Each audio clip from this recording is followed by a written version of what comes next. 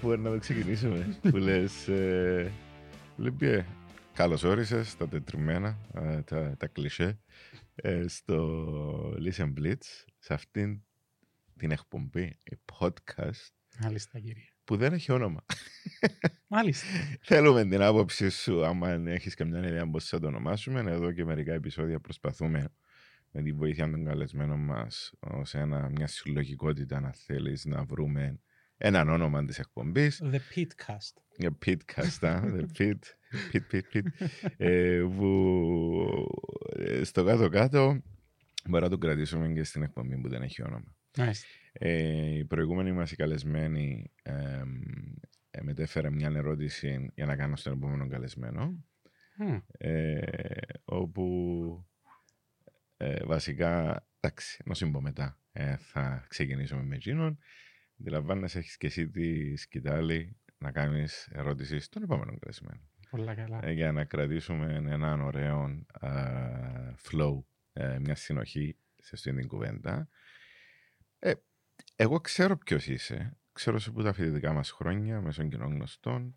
Από εκεί και πέρα, πιστεύω ότι αρκετοί σε ξέρουν, γιατί όταν ήσουν υποψήφιος βουλευτής, φρόντισες με τις διαφημίσεις σου ο κόσμος να σε βλέπει στους δρόμους. Αναγκαίον κακό. Αναγκαίον κακό. Επίσης, πυκνά συχνά σε βλέπουμε σε διάφορες εκπομπές να μιλάς για την ιδιωτικότητα και τα θέματα του επαγγελματός σου και μέσα από την πολιτική σου δραστηριότητα όπου ασχολείσαι τα τελευταία χρόνια, φαντάζομαι, από την νεολαία σου, από την εφηβεία σου. Πες μας και εσύ κάτι. Εντάξει, πες μας και εσύ κάτι του στυλ ποιος είσαι, να που κάνεις, ό,τι θέλεις και προχωρούμε από εκεί και πέρα. Ευχαριστώ πρώτα απ' όλα για την πρόσκληση, Πέτρο μου. Έχει καιρό να τα πούμε, όντως. Ισχύει. Ναι, αλλά εσύ είσαι χαμένος, εσύ είσαι στις Αγγλίες. Λείπεις μας, αλλά πάλι ευχαριστώ για την πρόσκληση. Αυτό το podcast είναι ένα μέσο επικοινωνίας. Σωστότατο, ακριβώς. Να επικοινωνήσουμε γνώση με στόχο, κλεισέ πάλι, να κάνουμε τον κόσμο καλύτερο. Μάλιστα. Να μοιραστούμε γνώση, αφού τα podcast και μετά την πρόσφατη προεκλογική πήραν έναν απίστευτο έδαφος και χώρο στην Κύπρο. Και μετά το COVID, θα έλεγα. Και μετά το COVID, ναι. Μάλιστα. Ναι. Ή κατά τη διάρκεια του COVID. Κατά τη διάρκεια του COVID, ναι. ακριβώς.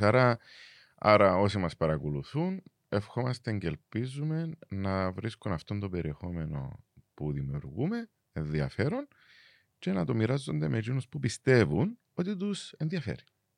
Μάλιστα.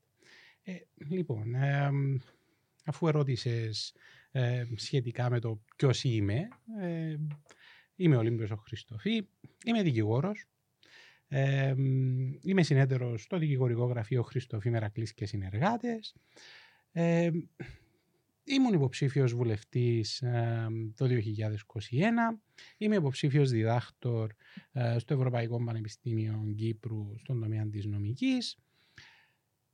Και η αδυναμία μου η μεγάλη είναι η μουσική, Πέτρο. Μάλιστα. Τεράστια μου η αδυναμία. Τεράστια αδυναμία. Μάλιστα. Ναι. Η μουσική από άποψη, όχι να την ακούεις φανταζόμαι, γιατί όλος ο κόσμος ακούει μουσική, αλλά να είσαι δημιουργός. Όλο το ταξίδι της μουσικής είναι ξεχωριστό. Δηλαδή, ακόμα και να ακούεις μουσική, προσφέρει σου κάτι τεράστιο. Να γράφεις μουσική εννοείται είναι ένα δημιουργικό κομμάτι, ένα δημιουργικό ταξίδι που σου διά επίσης κάτι πάρα πολλά συγκεκριμένο και ωφέλιμο για τον εαυτό σου. Εγώ ασχολούμαι με τη μουσική από τα μαθητικά μου χρόνια. Ασχολήθηκα. Είχαμε τότε τα μαθητικά, τα συγκροτήματα μας. Μετά, όταν ήμασταν για σπουδές, συμμετείχαμε σε διάφορους διαγωνισμούς που έκαναν τα αγγλικά τα πανεπιστήμια, που ήταν τεράστιες εμπειρίες. Γιατί βλέπεις και άλλες κουλτούρες, βλέπεις και άλλον mindset για το πώς βλέπουν τη μουσική γενικότερα, ειδικά και στην Αγγλία. Όταν ήρθα πίσω είχα την ευκαιρία να είμαι και σε μουσικά σχήματα και στη Λεμεσό, είμαι Λεμεσανός, αμετανόητος, Που ζει στη Λευκοσία. Που ζω στη Λευκοσία, από μάλιστα. τους λίγους Λεμεσανούς που ζω στη Λευκοσία. Ναι, δηλαδή είμαι Λεμεσανός και έρχομαι Λευκοσία. Να καταλάβω το είμαι Λευκοσιάτης και πάω στη Λεμεσόν, αλλά anyway, δεν έχω παράπονο. Αγαπώ τη Λευκοσία. Αλλά είχα την ευκαιρία να είμαι και σε μουσικές σκηνές στη Λευκοσία. Μοιράστηκα τη σκηνή με τρομερούς Κύπριους και ξένους καλλιτέχνες και πραγματικά είναι εμπειρίες ζωής. Και κάτι το οποίο είδα προχτές στο Facebook, Πέτρο μου, και πραγματικά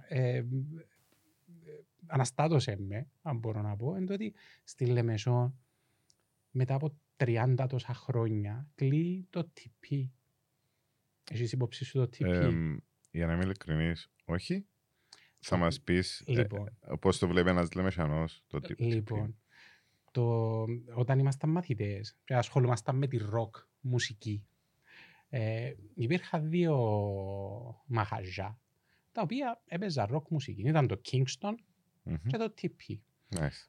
Όταν είχες συγκρότημα, μαθητικό συγκρότημα, έπρεπε οπωσδήποτε να παίξεις σε έναν από τα 2 που τούτα τα μαχαζιά. Λες και ήταν ένα talent show, ας πούμε. Δεν ήταν talent show, αλλά ήταν ο στόχος. Ο στόχος, δηλαδή ήταν κάτι εξαιρετικό να καταφέρεις να πάει σε audition, να σε ακούσει ο Σώσης στο Kingston, η Στέλλα στο TP και να σου πούν ναι, μάλιστα, θα έρθεις να παίξεις. Ήταν τεράστια κουβέντα. Και ναι, μετά από τόσα χρόνια... Πόσα χρόνια κλαίει? Δηλαδή, μετά από 30 τόσα χρόνια. Ναι. Και πραγματικά είναι ένα κομμάτι της ζωής σου. Είναι ένα κομμάτι του... Νοσταλγικό ναι. κομμάτι. Γιατί ξέρεις, είναι πολλά όμορφο τούτο που λες, γιατί θέλω να μοιραστώ μαζί σου κάτι. Όπως ξέρεις, είμαι πολιτικός μηχανικός. Υπάρχει μια ρίση που λέγεται ότι τους μηχανικούς τους θυμάσαι και τους εκτιμάς όταν υπάρχει ένα πρόβλημα. Μάλιστα. Ναι. Δηλαδή όταν εμφανιστεί κάτι το οποίο ναι, φταίει ο μηχανικός, πολλά άλλες φορές να χειροκροτήσει κάποιος τον μηχανικό, αλλά ο μηχανικός είναι ο άνθρωπος, το επάγγελμα μπορεί να σου εξηγήσει γιατί ένας τείχος στέκεται και να σου το εξηγήσει. Ενώ ο γιατρός είναι να σου εξηγήσει γιατί το σώμα σου δεν πάει καλά. Πώς το συνδέω με τον που λες? Ενώ ότι κάποια πράγματα τα οποία θεωρούμε δεδομένα, όπως καλή ώρα η μουσική, νιώθεις το μόνο όταν χαθεί ο ναός, ο χώρος συνέβρεσης. Σωστό. Έτσι. Που και στη Λευκοσία, δηλαδή για παράδειγμα, αν το πάρουμε από την ηλεκτρονική μουσική, όταν έκλεισαν οι Versus για παράδειγμα, που είχαν ένα μεγάλο αντίκτυπο και μεγάλωσαν ολόκληρες γενιές, ήταν το χάσιμο μιας κουλτούρας ή το όταν έκλεισε η αυλαία. Για παράδειγμα, είναι που τραγούδησες πάρα πολλές φορές και είχαμε έρθει θυμού παγιά. Γενικά βλέπεις ότι όλα τα πράγματα στη ζωή κάνουν τον κύκλο τους και δυστυχώς επιβεβαιώνεται πάλι αυτό που λέμε, ότι μόνο όταν χάσεις κάτι το εκτιμάς. Ναι. Και πεθυμάς το και γίνονται διάφορα reunions κλπ. Είναι το ίδιο όμως. Ήταν το δεδομένο σου, χωρίς ιδιαίτερο προγραμματισμό, χωρίς ιδιαίτερα μηνύματα, χωρίς group στο Viber, στο WhatsApp, να βρεθούμε για απλά πήγαινες και βρίσκες τον κόσμο, τους θαμώνες και δημιούργας μια κοινότητα με έναν κόσμο που μοιράζεσαι το ίδιο πάθος, που η μουσική λειτουργά στον καθένα διαφορετικά. Γιατί συνδέεται με το συναίσθημα και τα βιώματα που έχει ο καθένας. Ακριβώς. Θα ξεχάσω το 2004 όταν έκλεισε το Kingston, που ήταν το πρώτο, έναν από τα 2 τα μαχαζιά τέλος πάντων της ροκ στη Λεμεσό. Έκαμε ένα party, ένα closing. Και είχαν εκατοντάδες κόσμων που ήρθαν να ζήσουν έτσι τις τελευταίες στιγμές του Kingston. Και μου έχει μείνει αξέχαστο πραγματικά. Αλλά είναι τούτο. Είναι κομμάτι της ζωής σου, είναι κομμάτι του πώς μεγάλωσες, τι παραστάσεις έπιασες που τούτην όλη τη διαδικασία. Και ναι, Έτσι, το ότι έμαθα, ότι να κλείσει το TP που παίξαμε πάρα πολλές φορές. Παίξαμε με τον Παύλο τον Παυλίδη. Είδαμε τα διαφάνα κρίνα. Τότε. Και κορυφαίοι. Ναι, τους Magic the Spell. Τέλος πάντων, ναι. Λοιπόν, νομίζω να βάλουμε μια ανωτελεία στο θέμα της μουσικής, να μιλήσουμε και να το συνεχίσουμε λίγο πιο μετά. Γιατί οι κουβέντες για τη μουσική εντεγιώνουν, πόσο μάλλον να πιάσεις και soundtracks ταινιών, που είναι απίστευτο κομμάτι εκείνο. Να πάμε λίγο στο κομμάτι το επαγγελματικό σου και το ποιος είναι ο Ολύμπιος, Χριστοφή κλπ. Εγώ θυμούμαι ότι μέσα από το επάγγελμα σου και σε σχέση με τον GDPR που είναι ο γενικός κανονισμός για την προστασία των προσωπικών δεδομένων κλπ. Όπου θέλοντας το και μη επηρέασε τη ζωή μας με τον έναν ή τον άλλον τρόπο. Ξέρεις, σήμερα μετά από τόσα χρόνια που εφαρμόστηκε ο κανονισμός χάρη της Ευρωπαϊκής Ένωσης, πώς βλέπεις ότι εξελίσσεται? Ήταν καλό τελικά, ήταν κακό? Πριν απαντήσεις, να τονίσω και να αναφέρω εδώ ότι αυτό που συμβαίνει στην Ευρωπαϊκή Ένωση δεν ισχύει στην Αμερική. Γιατί υποσυνείδητα θεωρούμε πάντα ότι η Αμερική είναι πολύ πιο εξελιγμένη σε πολλά πράγματα και εμείς ερχόμαστε ουραγοί, ερχόμαστε πάντα δεύτεροι. Ενώ όσοι ασχολούνται και με θέματα Αμερικής, να δεις ότι στην Αμερική δεν διαχειρίζονται με τον ίδιο τρόπο τα προσωπικά δεδομένα και εξού τα διάφορα πρόστιμα που τρώνε τα μέσα κοινωνικής δικτύωσης, οι εταιρείες. Η Μέτα κυρίως. Ναι, που αυτά τα προστήματα, επειδή δημιουργούνται σε μια ήπειρο που δεν ισχύει αυτό το πράγμα, έρχεται να επηρεάσει τον τρόπο που κάνουν το marketing και αλληλεπιδρούν με τους χρήστες.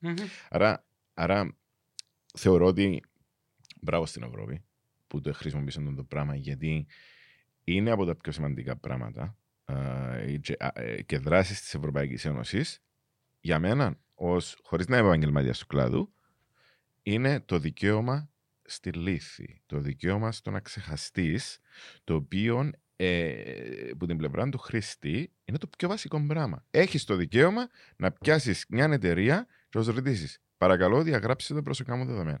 Είπα πολλά, αφήνω το σε σένα.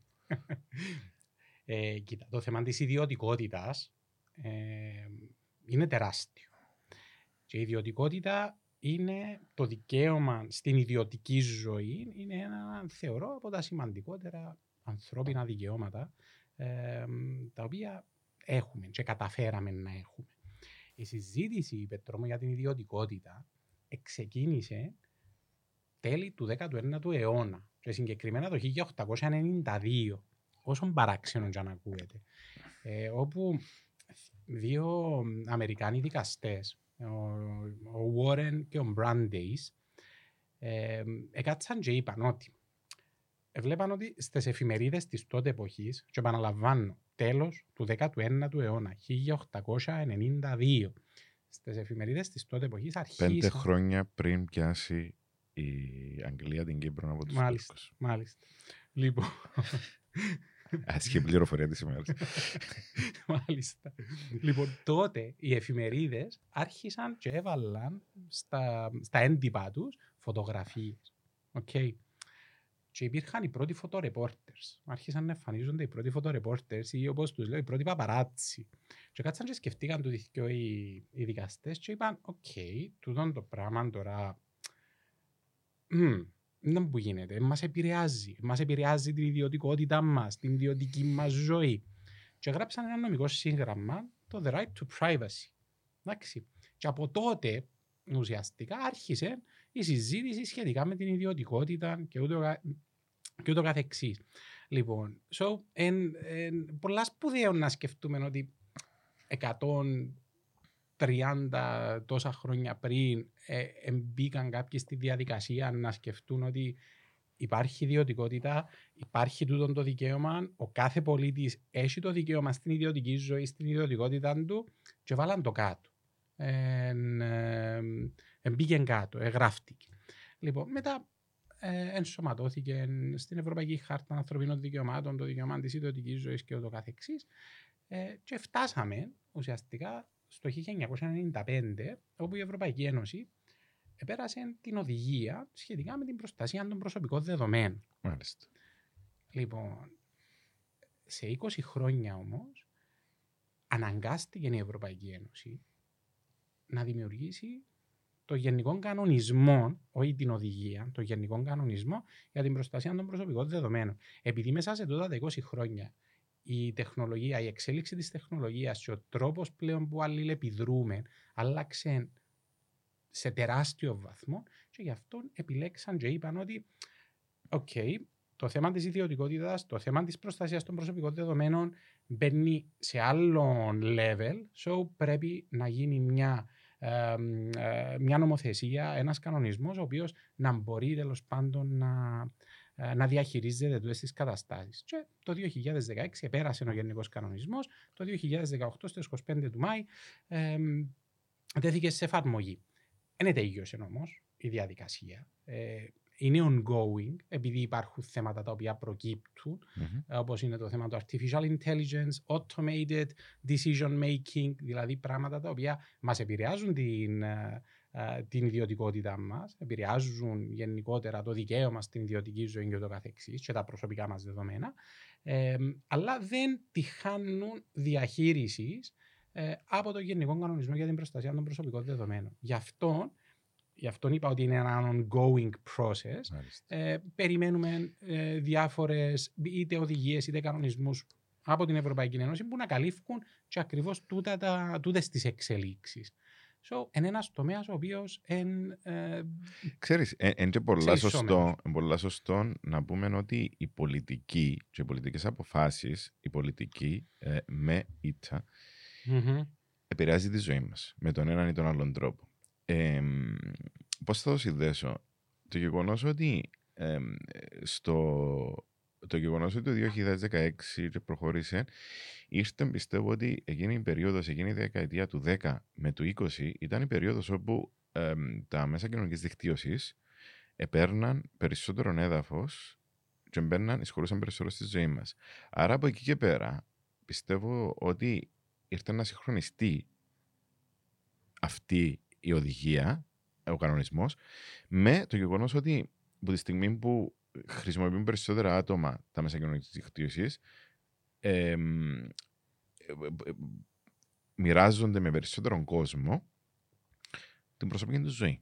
Άρα αυτό έρχεται να έρθει να φέρει μια ισορροπία στο να μην δημιουργούμε αυτές τις εταιρείες και να έχουν τόση δύναμη μοιράζοντας την πληροφορία μας μαζί τους και να γίνονται κυβερνήσεις. Γιατί σκέψου ότι από το crash, από τον dot-com boom του 1999 γεννηθήκαν όλες αυτές οι εταιρείες. Δηλαδή, δεν που γεννηθήκε η Google, δεν που γεννηθήκε η Amazon και τώρα τα δεδομένα που κατέχουν για μας βλέπεις το. Δηλαδή, τώρα μιλούμε για 2-3 πράγματα και αν ψάξουμε κάτι στο κινητό μας, να μας εμφανίσει διαφημίσεις. Γιατί ξέρουν τη συμπεριφορά μας, ξέρουν το profile μας και εκμεταλλεύονται το για να αυξήσουν τις πωλήσεις τους. Άρα, με το να έχεις το check and balance για μένα, μέσα από την Ευρωπαϊκή Ένωση, τόσο δυνατόν, τόσο αυστηρό, έρχεται μια ισορροπία στο θέμα χρήσης που πιστεύω ότι πρέπει να δυναμώσει για να προστατεύει τον πολίτη στο τέλος της ημέρας και όχι τις εταιρείες. Συμφωνώ απόλυτα. Και ακριβώς τούτος είναι ο σκοπός και του GDPR αλλά και άλλων νομοθεσιών οι οποίες έρχονται. Όμως να σταθώ σε κάτι που είπες πριν, Πέτρο, στο ότι η πολιτική με ήττα διευκολύνει να πω τη ζωή μας. Διά μας έτσι κάτι το οποίο κάνει καλύτερη την καθημερινότητα μας. Και να σταθώ στο θέμα της Ευρωπαϊκής Ένωσης. Γιατί πάρα πολλές φορές παραπονιούμαστε για την Ευρωπαϊκή Ένωση. Είναι ότι δεν μας κάνει η Ευρωπαϊκή Ένωση. Δεν κερδίσαμε από την Ευρωπαϊκή Ένωση. Όμως, πράγματα τα οποία περάσαν από την Ευρωπαϊκή Ένωση και ζούμε στην καθημερινότητα μας, όντως κάνουν τη ζωή μας καλύτερη. Δεν θα σταθώ μόνο για τον GDPR, να σταθώ σε κάτι άλλο, το οποίο είναι και πρόσφατο. πέρασε μια οδηγία από την Ευρωπαϊκή Ένωση που λέει ότι πρέπει να γίνει balanced το working life με το private life των εργαζομένων. Στα ελληνικά, συγγνώμη που σε διακόπτω. Να ισορροπηθεί τέλος πάντων η ζωή μας στη δουλειά με την προσωπική μας ζωή. Και τι είπε? Είπε ότι πρέπει κάθε κράτος μέλος να δίνει την ευκαιρία στους πολίτες του, στους εργαζόμενους του, να μπορούν να λαμβάνουν γονική άδεια. Άδεια πατρότητας. Όχι. Γονική άδεια. Okay. Άλλον η άδεια πατρότητας, άλλον η άδεια μητρότητας. Γονική άδεια. Τούτο στην Κύπρο το είχαμε στην νομοθεσία μας. Δικαιούταν ένας γονιός, νέος γονιός να λάβει γονική άδεια, όμως δεν ήταν... κατοχυρωμένο. Δεν πληρωνόταν η γονική άδεια. Λοιπόν, μέσα από τις τελευταίες τροποποιήσεις της νομοθεσίας πλέον υπάρχει πληρωμένη γονική άδεια. Μάλιστα. Στην Κύπρο.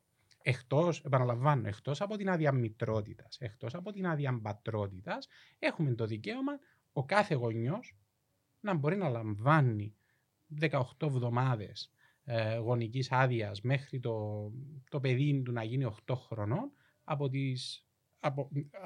11 από αυτές τις 18 εβδομάδες να είναι πληρωμένες.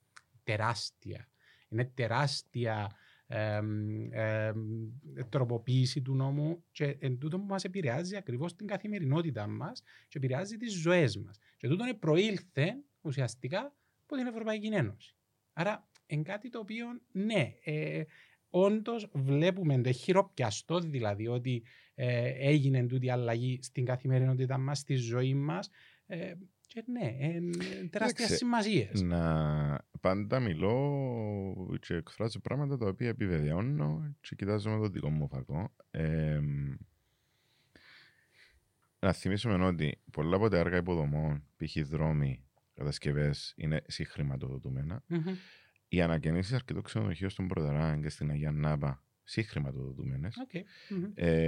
Και πολλά έργα τα οποία γίνονται από τα ταμεία ανάκαμψης και αθεκτικότητας, τα οποία συζητώντας και με φορείς και με κόσμο και επιχειρηματίες, θέλουν πάντα να βρίσκουν κόσμο που να μπορέσει να έχει τη γνώση να αξιοποιήσει αυτά τα ταμεία. Δηλαδή ότι μπορούμε να αναπτύξουμε τη χώρα μας με έναν ποσοστό λεφτών που έρχονται από την Ευρωπαϊκή Ένωση, και η μόνο ανάπτυξη είναι και η απασχόληση του κόσμου. Το οποίο στη μεγέθη της Κύπρου είναι όλα πολύ πιο διαχειρίσιμα. Δηλαδή βρίσκεις κόσμο να απασχολήσεις, να μειώσεις την ανεργία κλπ. Αλλά όπως αντιλαμβάνεσαι, δεν ήρθαμε εδώ να συζητήσουμε όλα αυτά.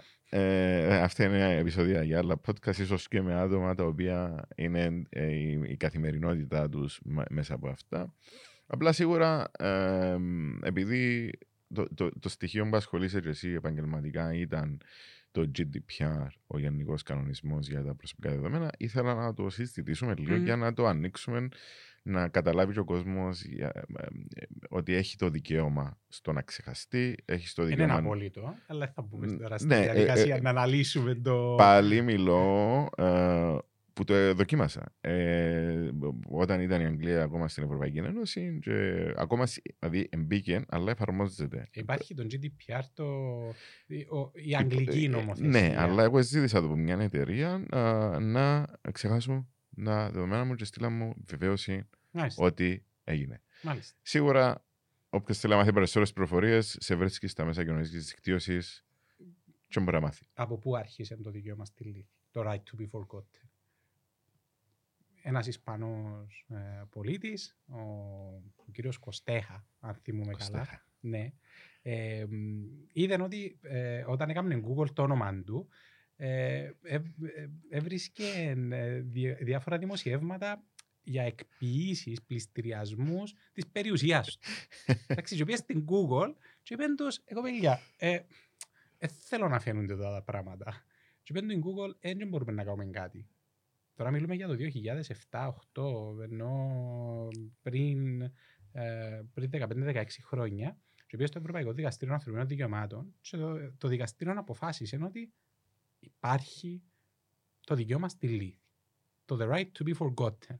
Και από το 2012, αν θυμάμαι καλά που είναι η απόφαση, δημιουργήθηκε, ενομολογήθηκε το συγκεκριμένο το δικαίωμα. Πολύ ωραίο. Άσχετον όμως το ότι το μόνο πράγμα που ξέρουμε για το συγκεκριμένο τύπο είναι το μόνο πράγμα που ήθελε να μάθουμε ποτέ. Ναι.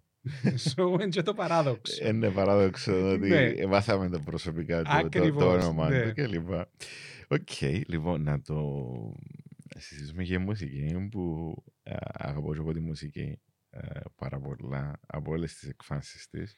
Σου διαβάσω ένα απόθεμα το οποίο είπε ο Gottfried Leibniz, Γερμανός φιλόσοφος και μαθηματικός.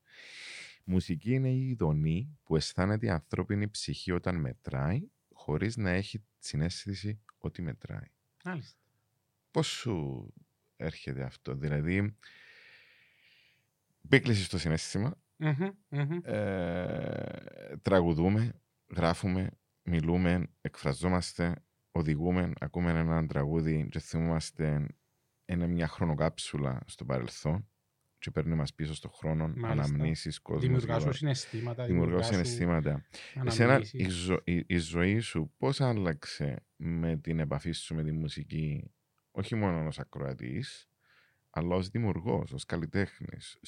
Γιατί η σκηνή έχει μια μαγεία, είτε είσαι ηθοποιός, είτε είσαι τραγουδιστής, είτε είσαι πολιτικός, πάντα διάσου μια εξουσία σε εισαγωγικά διαφορετική και μια ευθύνη, πολλά σωστά. Έτσι εγώ που να παρακολουθήσω κάποιον που τραγουδάρε είναι κάπως ένα άλλος άνθρωπος στην ώρα. Μπορείς να επικοινωνήσεις μαζί του, έλα τι κάνεις, επικοινωνάς με άλλον τρόπο. Γιατί γίνεται το μέσο σε κάτι άλλο.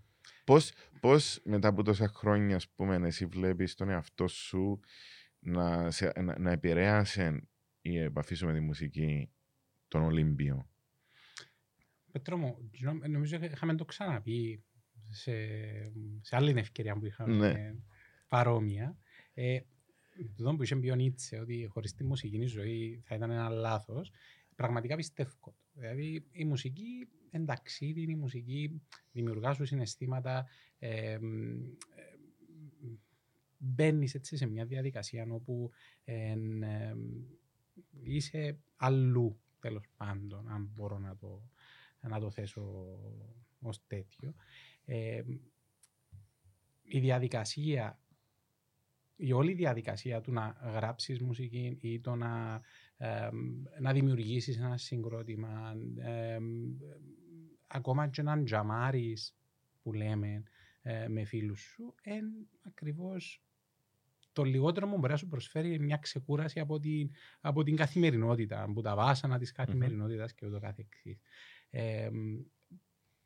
Το να έχεις την ευκαιρία όμως να ανεβείς στη σκηνή και να προσφέρεις, όχι να προσφέρεις, αλλά να εμφανιστείς ενώπιον κοινού, είναι ένα πράγμα το οποίο είναι εκτός κανονικότητας. Είναι ένα ταξίδι, είναι μια ευκαιρία ουσιαστικά να μεταφέρεις, να μεταδώσεις συναισθήματα μέσω της μουσικής, γιατί είναι τούτη η μαγεία της μουσικής που, όπως είπες και εσύ πριν, μπορεί να σε πάρει χρόνια πίσω, να σου βγάλει συναισθήματα τα οποία, και αναμνήσεις οι οποίες ήταν κλειδωμένες και δεν ήξερες ότι υπάρχουν στο τέλος της ημέρας. Άρα ναι, είναι ένα ταξίδι το οποίο είναι ανεπανάληπτο. Νομίζω ότι δεν μπορεί να σου δω κάτι άλλο τέτοια εμπειρία εκτός που τη μουσική. Θεωρείς ότι η ζωή μας είναι μια παράσταση θεατρική, μουσική, παράσταση, και ότι επειδή αλλάσουμε ρόλους. Δηλαδή, ένας μουσικός, ας πούμε, για παράδειγμα, εσύ που μπορεί να τραγουδήσεις, έπαιζες την κιθάρα σου, τον πάσο σου, να πεις ότι επειδή δούλεψες σε μια ομάδα μουσικών, ορχήστρας, μπάντας κλπ. Μπορεί να νιώσεις ότι τις αρμοδιότητες που είχε ο μπασίστας ή ο κιθαρίστας ή ο άνθρωπος που παίζει τον drums, έχει κάποιους ρόλους. Είναι εντός το πράγμα. Εγώ είχα το θυκευάσει κάποτε ότι πώς αντιμετωπίζεις τη ζωή? Είναι μια παράσταση χορού, μια παράσταση, ας πούμε, δηλαδή που πήγαινε, χόρεψε και να δεις τα αποτελέσματα, ας πούμε. Δηλαδή είναι το πιο φιλοσοφικό το κομμάτι, που είναι κάποια πράγματα που τα σκέφτεσαι εκείνη την ώρα, απλά θεωρείς τα δεδομένα και εκπαιδεύεις το μυαλό σου να προσαρμόζεσαι ότι τώρα είχα κηδεία νύχτες, ας πούμε, αλλά θέλω να τραγουδήσω. Όσον αντίθετον και να είναι, να το κάνεις για τη δική σου ψυχή, να πιστέψεις ότι να αφιερώσεις το κομμάτι, γιατί είναι πολλές φορές τραγουδιστές να φκαίνουν και να αφιερώνουν τραγούδια σε άτομα που έφυγαν πρόσφατα, ας πούμε, Ναι. και πόσο μάλλον κηδείες του Στέγιου Καζαντζίδη ή ανθρώπων που τραγουδούσαν στην κηδεία τους, που είναι πάλι σχήμα οξύμορων την ώρα που ο κόσμος κλαίει.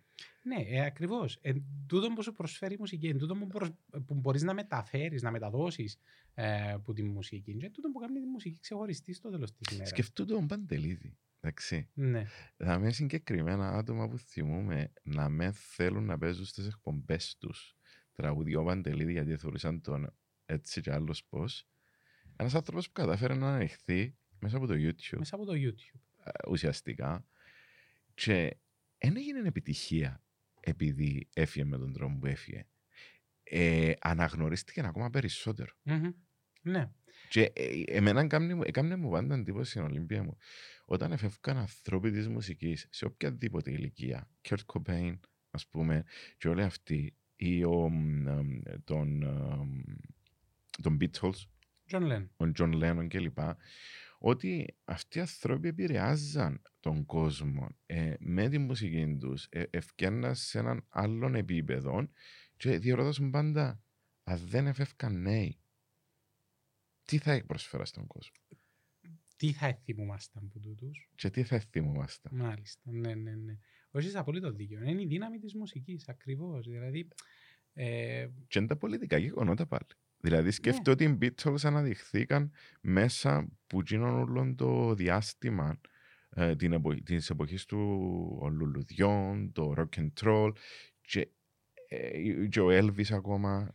Δηλαδή βλέπεις τόσες φιγούρες οι οποίες ζουν ακόμα μαζί μας μέσα από τα τραγούδια τους και είχαν πιο ουμανιστικά μηνύματα μιας άλλης εποχής, τα οποία μπορεί να εφαρμόζονται και σήμερα. Σίγουρα, και γι' αυτό είμαστε στο 2023. Ο Τζον Λένον πέθανε, δεν θυμάμαι ακριβώς πότε. Δολοφονήθηκε, νομίζω, early 80s, late 70s. Ναι. Δεν θυμάμαι ακριβώς, αλλά ακόμα συζητούμε για τον Τζον Λένον. Συζητούμε για τον Elvis. Μάλιστα. Άρα, τούτη διαχρονικότητα σημαίνει ότι προέκυψε από κάπου. Κάτι έκαναν καλό. Ναι. Κάτι έκαναν καλά. Σκεφτού τώρα και με τη χρήση της τεχνητής νοημοσύνης, που έχει την ικανότητα να μαθαίνει από υφιστάμενα δεδομένα και να δημιουργεί καινούργια, ότι εγώ δεν θα σου το πω χωρίς να το έχω διαβάσει, να το επιβεβαιώσω. Απλά φαντάζομαι και αντιλαμβάνοντας αυτήν την τεράστια καινοτομία και επανάσταση, ότι μπορούμε να ακούσουμε καινούργια τραγούδια ανθρώπων που λείπουν. Είναι το ίδιο όμως? Είναι το ίδιο. Εν τούτη διαφορά. Ναι. Εντάξει, τώρα να το δω. Να ξανασυζητήσουμε τούτο. Απλά θεωρώ ότι ενδεχομένως να... Σίγουρα δεν θα είναι η ίδια η εμπειρία, δεν θα είναι το ίδιο η διαδικασία του να γράψεις ένα κομμάτι, ναι. να το νιώσεις στο τέλος της ημέρας. Άρα να το δούμε. Να δούμε πώς θα εξελιχθεί το όλο ζήτημα με το AI. Σκεφτείτε το άλλο, ότι γύρω πίσω από αυτήν την κατάσταση μου τώρα δημιουργήθηκε ολόκληρη βιομηχανία hard rock cafe. Πάει στο hard rock cafe για να δεις το κοστούμι του Elvis. Να δεις την κιθάρα, whatever. Ξέρεις, υπάρχει μια ακολουθία γύρω από αυτά τα πράγματα. Γιατί όταν πήγαινες σε συναυλίες, δεν ήθελες οπωσδήποτε να πιάσεις ξέρω εγώ, τα sticks του drummer, την πέντα του κιθαρίστα. Εγώ θυμούμαι, Πέτρο μου, το 2006, όταν σπουδάζα στο Λέστερ, είχαν έρθει οι Motorhead. Μάλιστα. η Motorhead, ένα τεράστιο συγκρότημα της rock μουσικής. Επικεφαλής ήταν ο Lemmy Kilmister, μια τεράστια μορφή της rock. Και πήγαμε στη συναυλία μαζί με ένα φίλο μου, ένα συμφοιτητή μου από την Ιορδανία. Και είπαμε μετά, θα φύγουμε, να μείνουμε και να τους δούμε. Θέλουμε να βγάλουμε φωτογραφία μαζί τους και θέλουμε να πιάσουμε ένα αυτόγραφο. Και μείναμε τώρα μες στο χειμώνα της Αγγλίας και περιμέναμε έξω να τελειώσουν, να ήταν να κάνουν, για να τους δούμε. Και βγήκε τελικά ο Λέμι έξω, μετά που ήρθαν οι βοηθοί τους or whatever, φέραν μας αυτόγραφα, φέραν μας πένες, φέραν μας sticks, για να μας πούν βασικά φύγετε. Γκρίμα που είσαστε εδώ, να πάθετε άγκριο πάγημα. Και είπαμε όχι, να μείνουμε. Και ευκένει ο Λέμι που τελειώσαν τέλος πάντων, και λέει μας, είναι εσείς που μείνετε εδώ να πάθετε και κρυοπάγημα, ας πούμε, για να με δείτε. Τέλος πάντων, ναι, ευκάλαμε τις φωτογραφίες μας. Ο Λέμι πέθανε πρόσφατα, έναν εκτίμη της αξίας πλέον, το memorabilia που έχουμε. Αλλά ναι, τούτη σύνδεση, τούτη εμπειρία. Μπήκες ποτέ στη διαδικασία να ψάχνεις μες στο ίντερνετ υπογραμμένα αυτόγραφα από κορυφαίους τραγουδιστές? Ναι. Και να θέλεις να τα αγοράσεις και να συνειδητοποιήσεις ότι πρέπει να πουλήσεις κανένα χωράφι ή το αυτοκίνητο σου για να τα αγοράσεις. Ναι. Τρομερό. Σίγουρα, κοίταξε, η μουσική αδιαμφισβήτητα νομίζω συνοδεύει μας σε όλη μας τη ζωή, στο πώς προχωρούμε, στο πώς πάμε παρακάτω. Ξέρεις, και τα τραγούδια στη γλώσσα μας πάντα έχουν μεγάλη ιστορία. Δηλαδή να θυκευάσεις πώς δημιουργήθηκε, ξέρω, τα ξύλινα σπαθιά, την ιστορία των τραγουδιών τους που εσύ αντιλαμβάνεσαι τα διαφορετικά.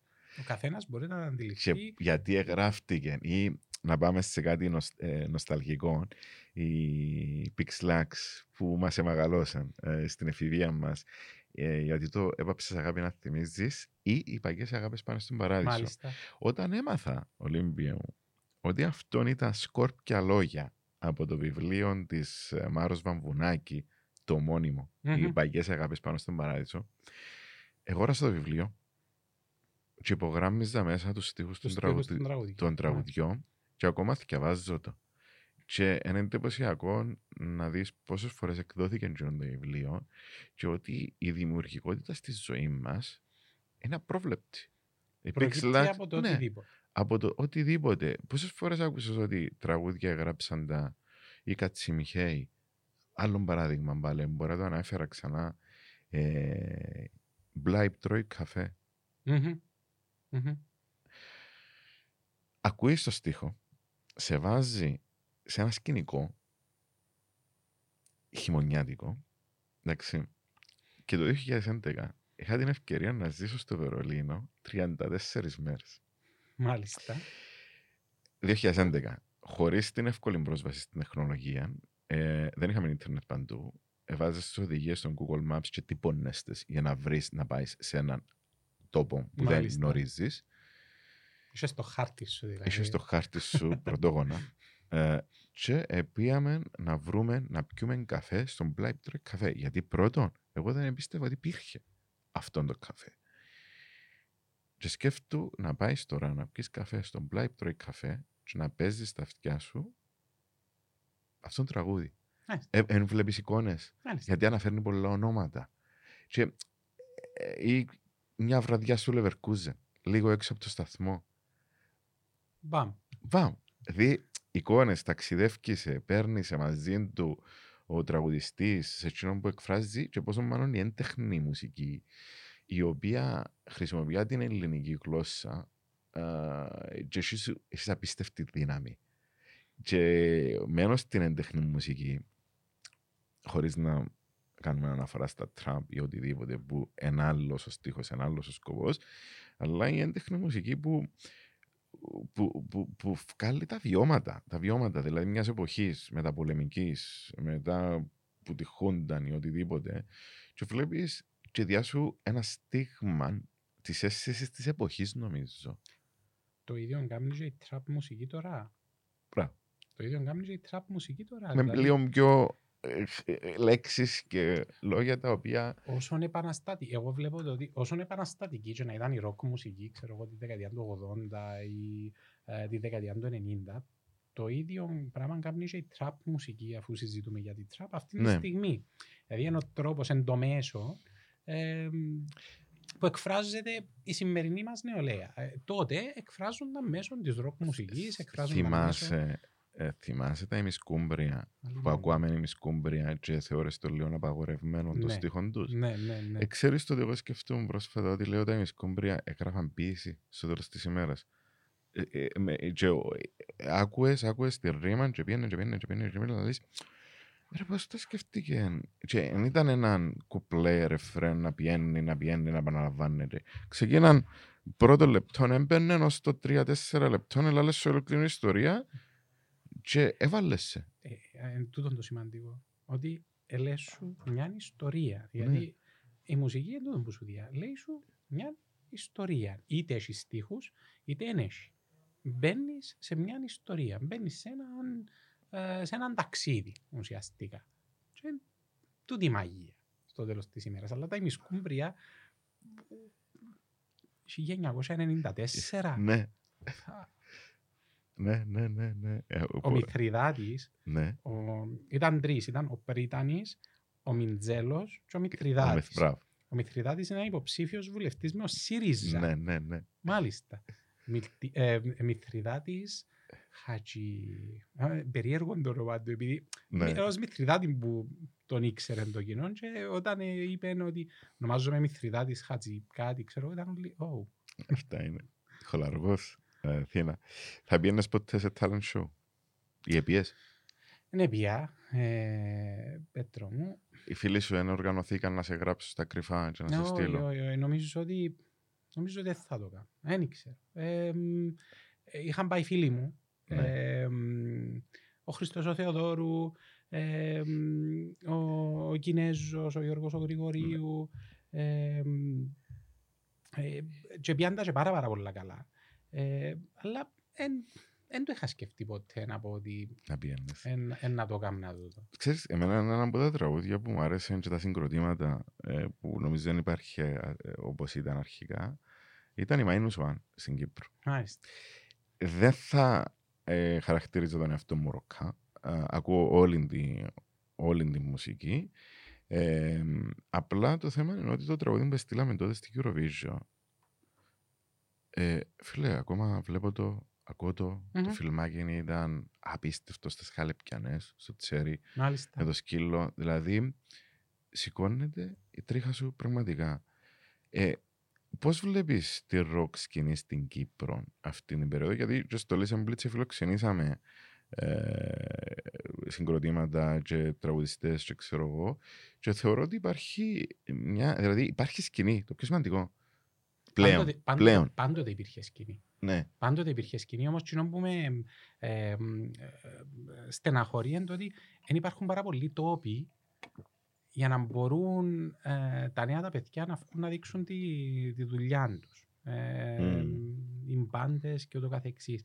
Εγώ θυμούμαι όταν μεγαλώναμε έτσι, στα τέλη της δεκαετίας του 90, που υπήρχαν μαθητικά συγκροτήματα, υπήρχε έτσι μια ευγενής άμυλα μεταξύ μας, ποιος είναι καλύτερος, ποιος παίζει πιο δύσκολα κομμάτια και ούτω καθεξής. Και στη Λεμεσόν ήταν το Kingston. Πάμε πίσω. Το Kingston και το TP, όποιος κατάφερνε να πάει να παίξει, ήταν έτσι ως ένδειξη αναγνώρισης. Αλλά υπήρχε και που τότε σκηνή. Φυσικά αλλάσουν τα δεδομένα. Δηλαδή τότε, επειδή μεγαλώναμε και ήταν η ελληνική ροκ σκηνή έτσι στα πάνω της, τα παραπάνω συγκροτήματα είχαν ως βάση το ελληνικό ροκ. Μετέπειτα ξεκίνησε έτσι να μπαίνει η αγγλική σκηνή και ούτω καθεξής, αλλά συνεχίζει να υπάρχει και τούτο είναι πολλά καλό. Επειδή έχει ταλαντούχους Κύπριους μουσικούς που δυστυχώς λόγω του ότι είμαστε στην Κύπρο δεν μπορούν να κάνουν εκείνο που θα έκαναν αν ήταν στην Αγγλία π.χ. ή σε μεγαλύτερη χώρα ή στην Ελλάδα. Αλλά υπάρχουν ταλαντούχοι μουσικοί, Κύπροι μουσικοί, οι οποίοι εντιαμέ προσπαθούν το, αγαπούν το που κάνουν και είναι καλά έτσι να τους δούμε τις ευκαιρίες. Ακριβώς, γιατί όχι. Ποια είναι τα συγκροτήματα που ασχολήθηκες, που έχετε κάποια covers στο YouTube τραγουδιών τα οποία υπεραγαπώ. Πώς ήταν θύμισε μας, μοιράσου τα μαζί μας. Όταν ήμασταν στο σχολείο, είχαμε την Τετάρτη πανσέλινο. Και ήταν η Τρίτη. Δεν ξέρω. Αλλά εμείς η πρώτη μας εμφάνιση ήταν τον Απρίλιο του 98, ξέρω εγώ, το 99, πότε ήταν. Και δεν ξέρω, για κάποιο λόγο είχαμε πει ότι είναι η Τετάρτη πανσέλινο στο όνομα μας. Ναι. Μετά είχαμε τα σκιάχτρα. Τα σκιάχτρα, ναι. Που είχαμε τη χαρά και μελοποιήσαμε έναν ποίημα του Φανή του Κρίγκου. Ο Φανής ο Κρίγκος είναι μουσικός παραγωγός στο κανάλι 6 που κάνει το τρένο φάντασμα εδώ και πάρα πολλά χρόνια. Μορφή φίλος καλός ο Φανής. Και έδωσε μας την ευκαιρία, εμπιστεύτηκε μας την νεράιδα του. Έναν ποίημα του και μελοποιήσαμε το. Στο YouTube υπάρχει. Και μετά εντάξει, μετά τις σπουδές όταν ήρθα Λευκοσία ήμουν στο σχήμα της διαχρονικής. Μετά είχαμε τα Vineyard Birds, τους Μετέμπο, Μετέπειτα και η μπάντα η οποία έχουμε μαζί με το φίλο των αδελφικών, τον Φίλιππον τον Δημητρίου, είναι το Project Atlantis, όπου γράφουμε original μουσική, δική μας μουσική. Ναι. Και πού παρουσιάζεσαι τώρα, μας θέλει κάποιος να έρθει να σε δει? Το που λέω είναι ότι εμφανίζομαι στα δικαστήρια μόνο πλέον. Έχει συναυλίες στα δικαστήρια, το ξέραμε, να έρθουμε. Ακροάσεις. Οκ, άρα έχεις παρουσίαση εκεί. Προσπαθούμε να κλέφκουμε έτσι, συνήθως το καλοκαίρι, κάποιες μέρες να πάμε σε στούντιο, να γράψουμε τα κομμάτια μας. Είναι κάτι το οποίο περιμένουμε και δεν το αφήκαμε, είναι κάτι το οποίο υπάρχει. Κοίταξε, νομίζω έχετε, άμα θέλετε, και την ευκαιρία να πάτε σε φεστιβάλ, γιατί γίνεται το Ξαρκής, ο Φέγγαρος και άλλα φεστιβάλ, τα οποία πλέον βλέπεις, ας πούμε, έναν incubator, ένα κολαπτήριο, ας πούμε, καινούριων ταλέντων, έχουν την ευκαιρία ο κόσμος να δει. Δημιουργήθηκε μια κοινότητα η οποία είναι πολλά σημαντικό να στηρίξει για να υπάρχουν όλα αυτά και να μεταφέρεται. Πολιτισμός. Μάλιστα. Πολιτισμός. Με εξαιρετικά χαρούμενος που υπάρχουν και κάθε χρονιά πολυνίσκουν τούτα τα φεστιβάλ και τούτες οι διοργανώσεις, γιατί όντως βλέπεις ότι ναι, γίνονται πράγματα, έχουν αποτέλεσμα και συνεχίζουν. Ναι. Πολύ σημαντικό. Τεράστια σημασία. Κοίταξε, το άλλο θέμα που είναι κλισέ, δυστυχώς, απλά νομίζω πάντα θέλω να ρωτήσω ένα μουσικό. Αγαπημένος τραγουδιστής, αγαπημένο κομμάτι, γιατί έναν τραγούδι που σε έκαμε να νιώσεις διαφορετικά, ποιον είναι, τι είναι, δηλαδή είναι η πιο δύσκολη ερώτηση νομίζω. Δεν νομίζω τουλάχιστον εγώ νομίζω να μπορώ να το απαντήσω. Πάρα πολλά αγαπημένα συγκροτήματα, πάρα πολλά αγαπημένα τραγούδια και πάρα πολλές ωραίες συναυλίες. Ναι, που η συναυλία είναι μια εμπειρία από μόνη της. Βλέπεις τι έγινε στην Αθήνα με τους Coldplay. Ναι. Για παράδειγμα, που υπάρχει... Ακόμα η γκρίζα ζώνη, το θα έρθουν ή όχι. Ναι. Για το θέμα του ΆΚΑ. Ναι. Δεν ξέρω τελικά τι να γίνει. Ναι, αλλά νομίζω ότι να βρεθεί λύση, γιατί ανακοινώσαν οι Rammstein ότι να έρθουν στην Ελλάδα τον Μάιο του 2024, μάλλον στο ΆΚΑ. Να βρεθεί. να βρεθεί Ναι. η μέση λύση. Τεράστια εμπειρία, sorry. Ήταν όταν ήμασταν φοιτητές και είχαμε πάει στον Download Festival. 70-80 χιλιάδες κόσμο, να βλέπεις, ξέρω, Metallica, Iron Maiden και διάφορους άλλους, με ακόμα 80 χιλιάδες κόσμου. Ναι. Ναι. Που είναι ολόκληρη κατασκήνωση. Ολόκληρη Μια πόλη βασικά, όπως και στην ηλεκτρονική μουσική, το Tomorrowland. Μάλιστα, ναι. Και άλλα φεστιβάλ που γίνονται, τα οποία και στην Κύπρο έγιναν τώρα πρόσφατα κάτι παρόμοιο. Τον Peonix νομίζω. Ναι, είναι λάθος το ηλεκτρικό.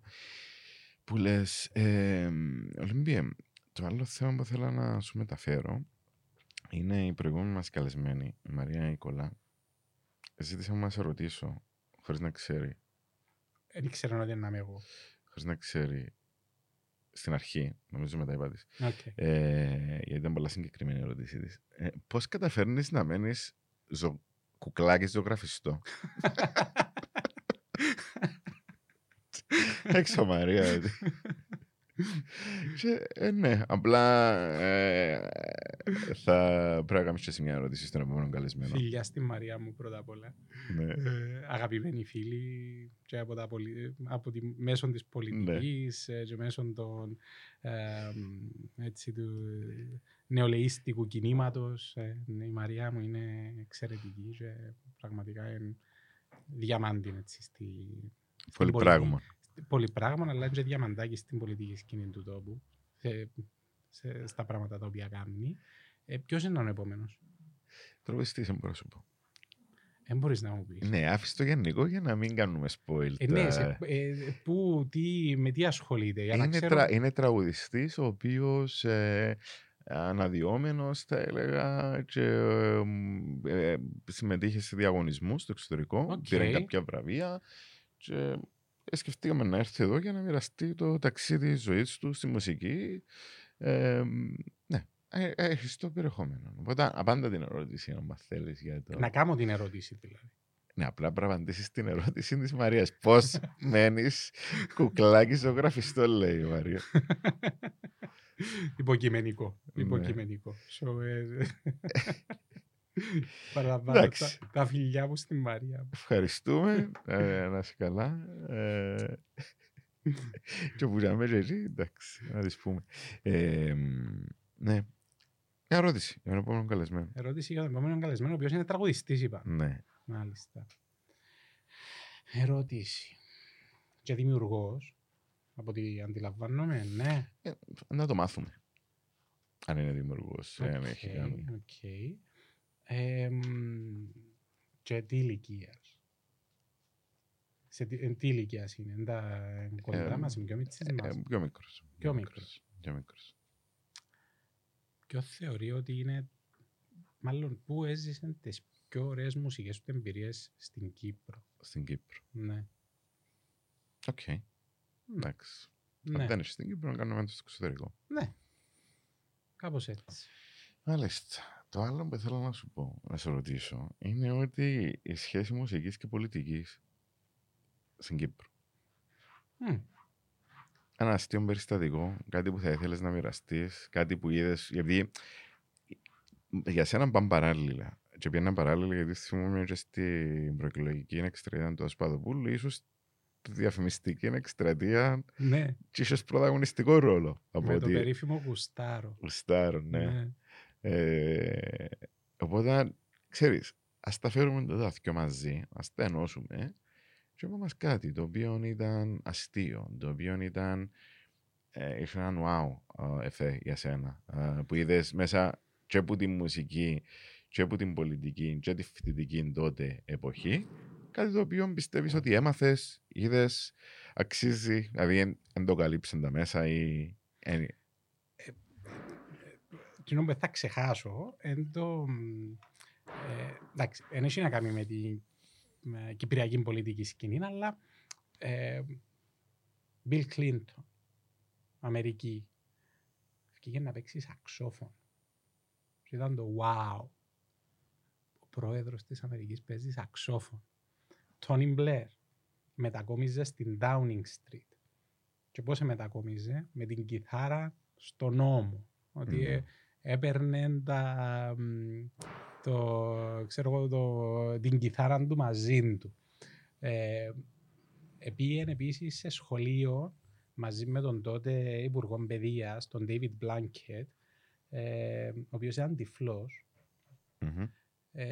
και επέξαν μουσική μαζί με μωρά σε δημοτικά σχολεία. Εντάξει, πέραν του επικοινωνιακού όμως, θεωρώ ότι πολιτική και μουσική μπορούν να συνδεθούν, αφού και η πολιτική είναι μαραθώνιος και είναι ενταξίδι, αφού είπαμε ότι και η μουσική είναι ενταξίδι και προσφέρουν σου και τα δύο πράγματα, μπορούν να συνδυαστούν, μπορούν να μπουν μαζί, αλλά είναι αλληλένδετα όμως το τέλος της. Όχι, ναι. Ισχύει τούτο. Μάλιστα. Λοιπόν, που λες, εντάξει, που στο 2023, Οκτώβριος τώρα, Νοέμβριος, πάνω κάτω, πώς σε βρίσκει το τέλος του χρόνου? Δηλαδή, είχες κάποια στοχοθεσία, κάτι, για να πετύχεις κάτι, ενώ είσαι ευχαριστημένος με το πώς έφτασε το τέλος του χρόνου για σένα? Πέρασε γλύωρα, περνά αργά? Περνά πάρα πολλά γλύωρα. Ναι. Έχω τον ορέστη μου. Ας σας ζήσει. Ευχαριστώ πολύ. 16 μηνών πλέον. Τέλειος. Ο ορεστάκος μας. Έρωτας τεράστιος. Οικογενειακά. Στο γραφείο. Αν έχει κάποιον να μας δώσει έτσι έξτρα ώρες από το 24ωρο. Μακάρι. Ευχή όλων. Γοράζουμεντες. Αν μπορούσε. Στο τέλος καταλήγουμε να δημιουργούμε ώρα. Ακριβώς, αναγκαστικά. Αλλά εντάξει, όλα καλώς. Εντάξει, γραφείο, PhD, οικογένεια και όλα τα άλλα έτσι σε δίπλα, ας το πούμε. Ναι. Και η πολιτική και η μουσική. Όλα, ναι. Εντάξει, κοιτάξτε, νομίζω ότι από εκεί και πέρα ας ξανακαλέσουμε να ξανάρθεις αν υπάρχει κάτι άλλο που μπορούμε να συζητήσουμε. Κλείνουμε, ας πούμε, το επεισόδιο. Να ζητήσουμε όσους θέλουν να μοιραστούν το podcast, μας ακούνε, μας βλέπουν, με φίλους που πιστεύουν ότι θέλουν να μάθουν 5 πράγματα περισσότερο, να βρίσκουν ενδιαφέρουσαν την κουβέντα μας. Και εσύ να το μοιραστείς με φίλους. Όποιος έχει ιδέες, πράγματα, ιστορίες, να έρθει σε επαφή μαζί μας. Είπαμε για το podcast που δεν έχει όνομα. Θα το ονομάσουμε Pitcast. Pitcast. Καλή ιδέα. Γιατί όχι. Και ναι, ευχαριστούμε Ολύμπιε που ήρθες. Εγώ ευχαριστώ, Πέτρο. Χάρηκα πάρα πολλά που τα είπαμε στο στούντιο του Listen Blitz. Και θα είμαστε σε επαφή για οτιδήποτε άλλο. Καλή επιτυχία σε ό,τι κάνεις. Να είσαι καλά. Υγεία, πάντα εύχομαι την υγεία σε όλους και την προσωπικότητα. Και αυτά. Να είσαι καλά. Thank you very much. Εγώ ευχαριστώ.